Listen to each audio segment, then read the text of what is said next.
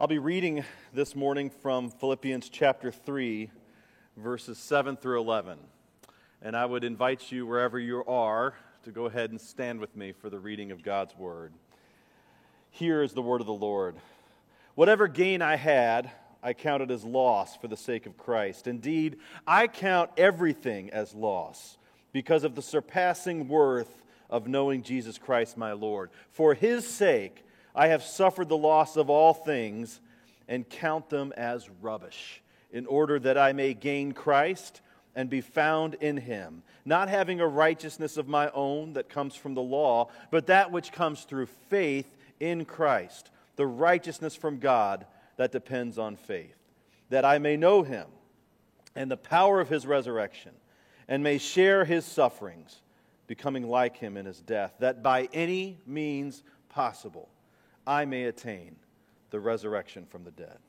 May the Lord bless the reading of His word. You may be seated. The resurrection of Jesus Christ forces us, calls us, compels us to ask the question, what is the worth of a human life? Now, when we frame it that way, what is a life worth? It seems like we're asking a question that the economists would have something to say. And if you're going to ask the value of anything, what is the value of a chair? What's the value of a book? What's the value of my car? Well, you might go up and look up the value of something that you have. You might go, if there's a car, you might log on and look at Kelley Blue Book to find out what the value is. What can I sell this thing for now? But really, ultimately, a good economist would tell you what is the value of that thing.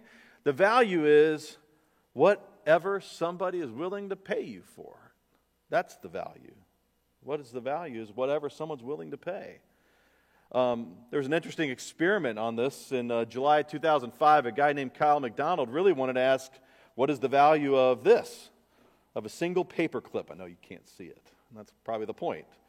He took a paper clip, and he wanted to see what he could trade it for and see what the ultimate value of a little paper clip would be. Turns out that this paper clip is worth a house. He wound up trading this thing for a little 2-story farmhouse in Canada. Well, how did he get there? Well, it wasn't just one trade. Nobody just handed over their house for a paperclip. It took a couple of things. There were a few steps. Actually, there were 14 steps, and it took him about a year. Because, see, he could find somebody that would say, this paperclip actually was a red paperclip. Maybe that's the key. The whole value was changed. He had a red paperclip, and he was able to give that red paperclip to one person in exchange for a little fish-shaped pen. And he took that fish-shaped pen, and then he traded it with somebody else for this hand-sculpted doorknob. That's kind of an interesting doorknob. Suddenly the paperclip had turned into a doorknob, but then he could find that he could take that doorknob and exchange it with somebody else for a Coleman camp stove. Well, that was interesting. The paperclip has become a stove now, except then he took that stove and traded it with somebody else for a Honda generator. Now he had the generator in his house. If you want to know what he could do with that, the generator, he wound up turning it into an instant party. Somebody gave him an empty keg, an IOU saying he would fill it up, and a Budweiser beer sign. He took that instant party and was able to trade it to somebody else to get a Ski-Doo snowmobile. Now the paperclip had become a snowmobile in just a few months. But then he took that snowmobile and he traded it for a 2-person trip to Yak, British Columbia. I have no idea if that's someplace I'd want to go. Never been there. But he had that trip, and in fact, he took that trip and traded not the 2-person trip, but just one of those spots. So now really we're talking about the value of half a paperclip. He took one of those spots and traded it for a box truck. Now the box truck he took, and he found somebody that would take the box truck in exchange for a recording contract.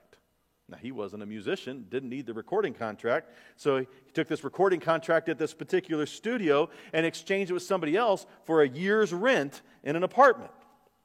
Now he had an apartment for a whole year. He wasn't satisfied there. Now he took that year rent and exchanged it with somebody else for an afternoon with Alice Cooper.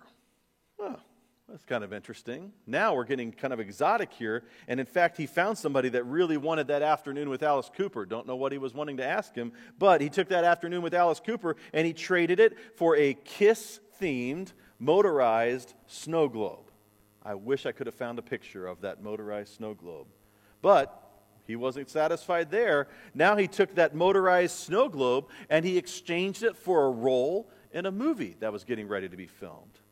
Then he took that role in that movie film and exchanged it for a 2-story farmhouse. And in about a year, from July 2005 to July 2006, with a lot of miles traveled, mind you, Kyle McDonald had taken a single red paperclip and had turned it in to a 2-story farmhouse. What is the worth of a paperclip? Turns out, it's a house. But all of a sudden, that moment, now you begin to reimagine as he's trading up, you're beginning to rethink the value of all these little things that surround you. What could you turn that into if you were a little clever and did a little work? But I wonder, as you trade up, is there a point when he's got the farmhouse and he's looking back, does he ever miss the paperclip? Does he wish, I really could just have that paperclip back? I think not. Because what is clear to him as he's trading his way up, it's clear that in every trade, he's trading for the better thing. And that's really the heart of Easter. The heart of Resurrection Day is a celebration of the better thing that we have in Christ. It's an invitation, really. Resurrection is a celebration. Resurrection Day celebrates this better thing that we as the church, we as the body of Christ, have in Him. And it is an invitation for others to come along, to join us in this journey. But to do that, if we're to consider the celebration that we have as believers in the resurrection, if we are to consider the trade that others are being invited to make, we need to count the costs. And indeed, that's what Paul is doing here in Philippians 3. Philippians 3 is a moment where Paul is at a place where he is suffering. He is in prison. And he is writing to a church that he loves. And the theme that he writes to this church in the midst of his own suffering is a message about joy. The joy that he has in being a servant of the gospel, a servant of Christ, a slave of Christ. It's the joy that he has in being called into the journey that he's being called into, and an invitation for them to join him in that journey of joy. But to do that, to come along and be part of the journey of being a follower of Christ requires something of us. It requires that we put an end to the most seductive thing for each of us, which is self-justification.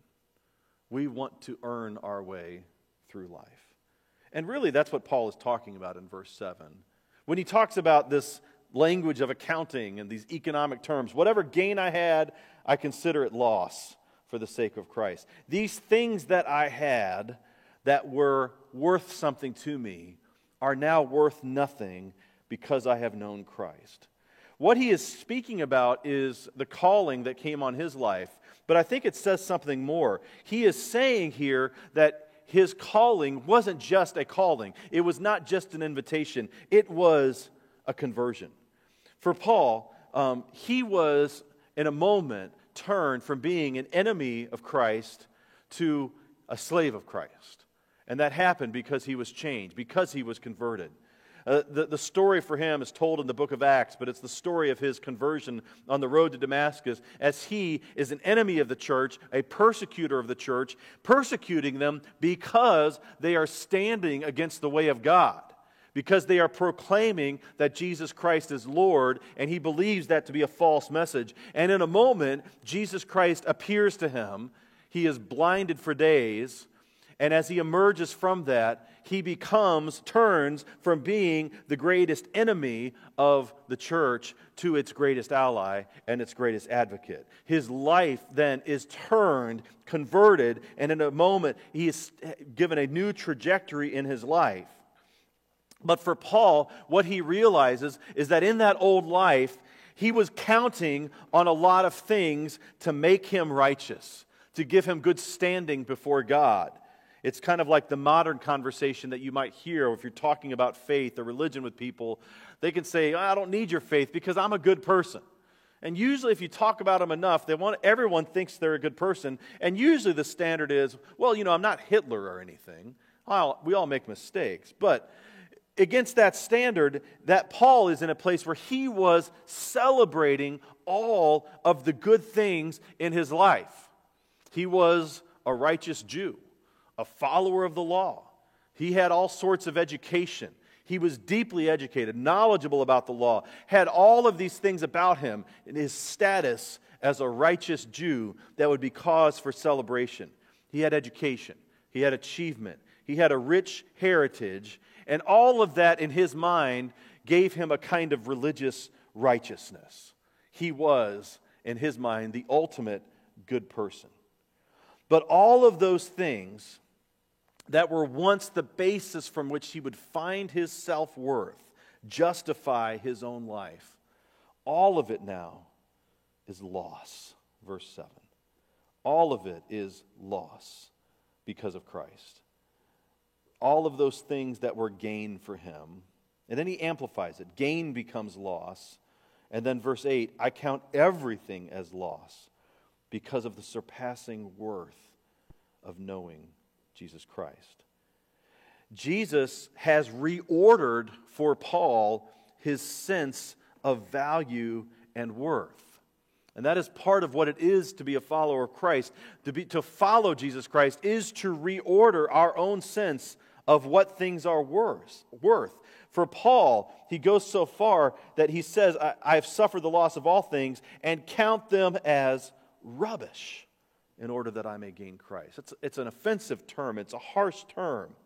He is, in a sense, revolted by what he once regarded. Now, in other places, he'll talk about his heritage, and his knowledge of the law is so useful to him in his ministry. It's not as if all that stuff has no meaning or value, but all of that stuff, the value that it has, is not a basis from which he has achievement, our worth, our standing before God. And what he realizes as he compares the value, it's as if he's comparing the value of the paperclip to the value of that house that he now has. He's looking at the paperclip and saying, yeah, it was fine for what it was, but next to what I have now is worth discarding completely. He has, in Jesus' own terms, he has found that pearl of great price, and he's willing to sell everything he has in order to have that great pearl. It's reordered his sense of value, has reordered his sense of what things are worth, what price are we willing to pay. I think somebody a few weeks ago noted that in the midst of this pandemic, as it first unleashed, suddenly all of our resources, sense of what we valued, what we wanted, were changing. So you could go to the grocery store and good luck finding toilet paper or eggs or milk or napkins or whatever it is that's scarce that week. And yet the candy aisles remain full because all of a sudden there's this reordering a sense of priorities. Here he has found his life reordered. And in fact, as believers, we are to find our life reordered because of who Jesus Christ is. That we are in fact not able to stand on our own 2 feet, not able to justify ourselves through our own merit, our own achievement, but in fact we are called as believers to live in full dependence on God's grace. To become a follower of Jesus Christ, to embrace Christ, is to abandon our own journey of self-justification. We do not have to justify ourselves because we cannot justify ourselves. We cannot be in right standing before God. The sin is too great. The barrier is too far. We need Christ to do that for us. Paul has seen that in his own life, and what he has experienced is not simply a calling, but a conversion. He has been changed. And he reflects that conversion, that change, really over the next 3 verses, and he invites us on this whole picture of what it is to be a follower of Christ. First, verse 9, he talks about how the resurrection of Jesus Christ really is about a new kind of status for Jesus' followers. What does he say? It really breaks up the sentence right in the middle, but he has a whole new idea. He says he counts it all as rubbish in order that I may gain Christ. But then verse 9, and be found in him, not having a righteousness of my own that comes from the law, but that which comes through faith in Christ, the righteousness from God that depends on faith. For him, the essence of the gospel here is found that we are found in Christ, that we are in union with Christ. You see it several times. He wants to gain Christ in order that he may be found, not with him, but in him. We are in Christ. Now that's a hard image to get our mind around, but that is a sense of the unity that we have as Christians, as followers of Christ. We are united in Christ. We may be found in him. And it happens because we have this righteousness that is not our own, but that comes through faith in Christ. The righteousness of God that depends on faith. We have this unity, this union with Christ that is at the center of who we are. It's really at the center of Paul's theology. If you want to understand what Paul thinks about what it is to be a follower of Christ, there's two words you just keep repeating: in Christ. And you can just underline every time you see that in the Apostle Paul's writings, and it will overwhelm you how important that is to him. We are united in Christ. We are called to be part of him. He is taking us in as a part of himself. That's the level of depth and intimacy that he calls us to. It's about a new identity, a new status. This union changes our standing before God. The gospel, according to one scholar, is about a person and a life. It's about Jesus Christ and about the life that he lived and the life that we are called to live in him. We are in Christ, and he clothes us here. Notice this language. We have a righteousness that's not our own, but that comes from the law. We are in Christ, and we are since clothed with the righteousness of Christ. What Christ accomplished, what Jesus accomplishes in his resurrection, as he dies for us and then is raised again in that resurrection, that is a conquering of death, a vanquishing of sin, the twin powers of sin and death that have been part of the human existence since the fall of Adam and Eve. Throughout history, the twin powers. Last year, as we studied Genesis, we saw a lot of how the twin powers of sin and death kept rearing their ugly head at the beginning of the story. And sure enough, that story continues throughout the Old Testament. We see again and again the twin powers that cannot be defeated are the powers of sin and the power of death. We cannot fight them. We can't do anything about them. We can't solve them. And then in a moment, as the crowd, as his followers look at the empty tomb, as they greet the risen Lord, there is this declaration that Jesus Christ has defeated sin and death. He is the righteous one. He is the one that has vanquished sin and death. He is the one that has stood against it. And here, as he is clothed, as we are clothed with his righteousness, with this alien righteousness that comes only from Jesus Christ, we are cloaked in him, found in him. And so what Christ accomplishes for us, we experience the benefits of. We celebrate. This union that we have comes to us not because of a work of our own, not because we've earned it, not we've done anything to deserve it, but because of our faith in Christ. That's the end of verse 9. It comes through faith in Christ, the righteousness from God that depends on faith. This alien righteousness, this righteousness that is outside ourselves, is given to us, and suddenly we have this new verdict. And I think there's a change here as we move from verse 9 to verse 10. Here, first in verse 9, when he's talking about this righteousness, the idea of righteousness in Scripture generally, most often, is a legal term, not just a moral term. It's not simply talking about righteousness being somebody that does things the right way, but righteous in the terms of having the right standing before the law. And those become two different things. The judge may declare a person not guilty because there's insufficient evidence. And they may actually have done it. In fact, they may go walk out of the courtroom if they are declared not guilty, found not guilty, and they can walk off and then give an interview in the next moment, describing to everybody the crime that they committed. They may, in fact, actually have done it. And there's nothing the law can do. The law is powerless because that declaration of being not guilty is something they can live under. They're free by the law.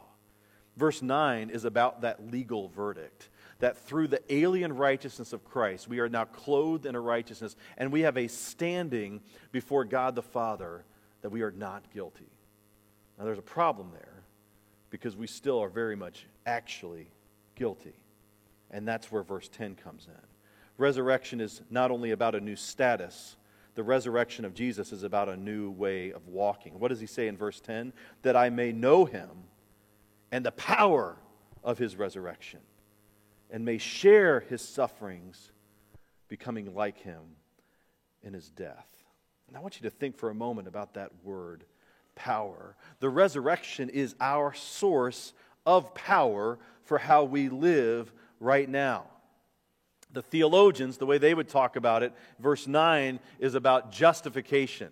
This is about the gift of God, that He justifies us through this new standing through the work of Christ. Here, verse 10, the theologians will talk about our sanctification. We are being sanctified. We are being made holy. It is not simply a legal change. That declaration of not guilty now is shaping and changing our lives so that the resurrection becomes a source of power for real and vital moral change. We are living our lives as believers seeking to conform to His death. Now that's an odd image for us, but it is an image of a road that we are now walking on. The resurrection has opened up, set up a new path, just as Paul had a new journey that he went on the road to Damascus. He was converted, and though he was going this way, now the rest of his life is going this way. That moment of changing direction is that moment of justification, but now he is walking a path. And the followers of Christ are living our lives now, seeking to follow the road that He has for us. But notice, what does that road look like in verse 10? It's resurrection power so that we can share His sufferings and become likened in His death. Suffering and death. I don't know that there's any way that Paul could make it clearer to us that the road that we are promised will not be easy. To be a follower of Christ is to follow in the way of suffering. It's to follow in the way of death. Now that may take on very different forms.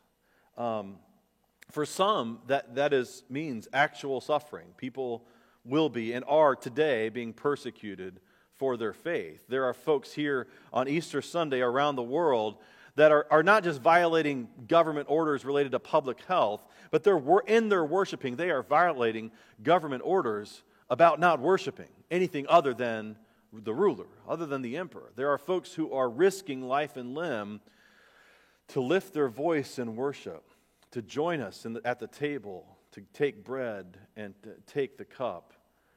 They are risking life and limb, and some will actually now be persecuted for that. That's the road that God has called us to. It's the road of suffering, and it's the road of death. For some, the testimony of the martyrs throughout history, the testimony of the martyrs even today, is that the road may lead to death. But even for most who don't experience that kind of suffering and that kind of death, it's not always going to be easy. It's going to ask something of us. And it may simply be that it asks us to lay down our own path of self-justification, our own self-righteousness.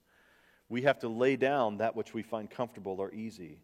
The road that we are promised is not easy, but it is true. It is the true path. It's the real path that we have to keep walking. I've been reading, lately, I think I've been reading the last book of Lord of the Rings to my kids, and it finds Frodo and Sam on this final journey to Mount Doom. And Frodo will talk about as he nears this mountain, how every single step gets harder than the one before. He has no sense that he's going to live, that he's going to survive. He is making his way, but he knows that he has to make that journey because it's the right thing to do. It's the only path that he can walk. That's the road that He promises for us. the road that we are walking, even when it's not easy, it is the right path. And we keep on that path. But we are not doing it under our own strength. We are doing this with the power of His resurrection. And with the power that Jesus Christ can die and go to the place of the dead and return victorious. That power is now alive and at work in all of those of us who have faith in Christ. That's the strength by which we can walk this journey. And no matter how hard we might think about this place in the journey, any place that we're at, how hard the struggle might be before us, we don't really have to focus so much on how hard the struggle might be. Where our focus needs to go is to the strength and the power that we have in the resurrection. We can be aware of the challenges before us, and they're real. We can look at the road that we have, and every single one of us that's out there listening right now, every single person has a different struggle. We say, this is where the stuff of faith is hard for me right now. We can all talk about that. That's important. We can talk about those struggles and see how they make sense. But the thing that unites us, the thing that we recenter on, is the reality of the resurrection. The reality that the resurrection is our source of power to sustain us on this road. This is the road that we are called to walk on. And in that, it is this painful process that He is changing us, transforming us into what one writer once said, that we are being transformed into little Christs. And that's why Christ came. Christ was the end of history, the purpose of history, and He came to create a gathering, a church of little Christ. People who are being changed by the power of His resurrection. But there is more. This new status that we have through the resurrection of Jesus Christ, this new way of walking, this new path that we are on through the power of His resurrection, leads us ultimately to a new destiny. Look at verse 11. By any means possible, I may attain the resurrection from the dead. It is speaking here in just one line about the culmination of our faith. In theological terms, we've talked about justification and sanctification. Verse 11 is the third dimension of our salvation, which is our glorification. It is the culmination of our faith, that the resurrection of the dead that is coming for us is a future event that we look forward to, where perfection is obtained. That something is coming that will make all things right. The resurrection of Jesus is a promise of the future resurrection of His bride. And in fact, that's what we're reading about and studying here all year as we spend our time week in and week out in Revelation.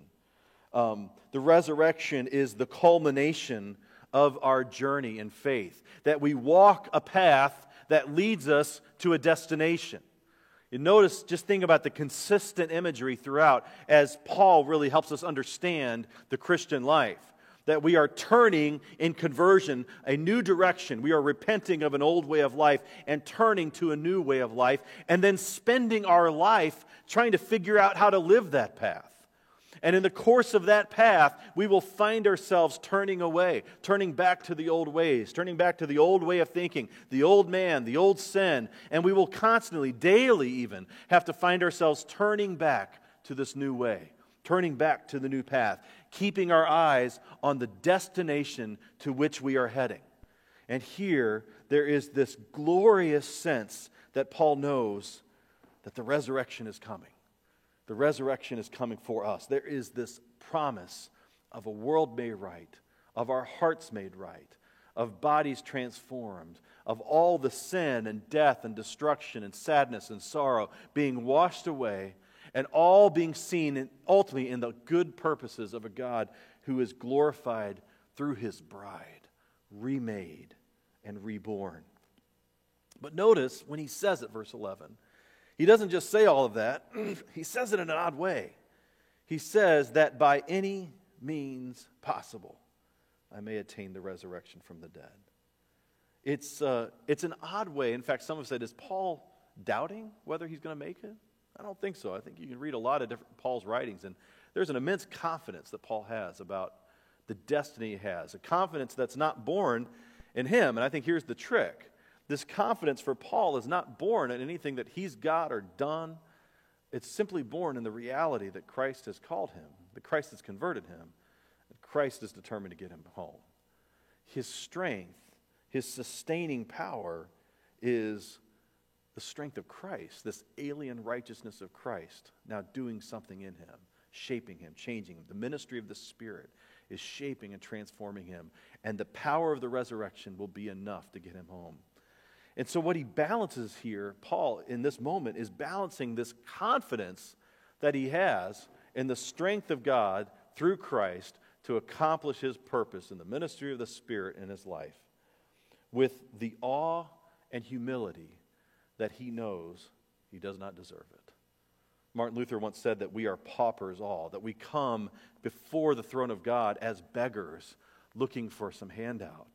And here Paul is joining us and leading us in that he is holding his hand out and reminding it, even as he imagines the end of the journey, the good journey to which he is destined because of the purposes of God at work in his life. He knows that he will stand in that day simply as a beggar receiving a lavish grace that he does not deserve. So what is a life worth? Well, I think the resurrection tells you. The resurrection is what God says, this is what I'm willing to pay for a life. Through the death, the ministry of the death and the resurrection of Jesus Christ, he is saying loud and clear that we need to make the trade.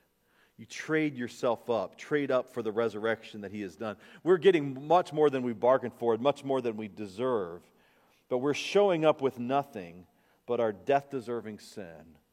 And through the miracle of faith, we are given life, and life abundant, and life eternal. So today, live in light of that resurrection. The resurrection can shape the values that we value, the hope that we have, how we see ourselves, how we see others around us. Every person before us is now seen in light of the value of people that God has said in the resurrection. It shapes our hope for the present. It shapes our hope for the future. Live in light of that resurrection. If you're a believer, if you've been walking that path, look for the ways that you've been turning your head aside, that you've been looking back to the old ways, the old way of life. Repent and turn back. And keep on the path.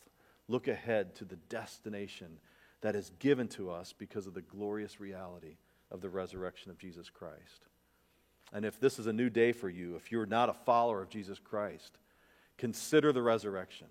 Take it seriously. Look at these two destinies that Paul lays out here. He can look at all of the things that might give him merit, and you should consider all of the things in your own life that you say, this is what gives me standing. This is what gives me value. This is what makes my life worth living. And know that Paul will tell you he's considered it all, and next to knowing Christ, it's all rubbish. Cast it aside and live your life in light of the resurrection of Jesus Christ. Let me pray for us. God, I pray for every person who is hearing your word. I pray that you will shape and change our hearts. God, I pray for every believer here on this Easter Sunday, that you will lift our eyes away from the moment, away from the crisis of the moment, the things that may consume our attention, consume our energy. Lift our eyes to the glorious resurrection, to the power that we have to change our standing, to change the journey that we're walking now, to change our destination.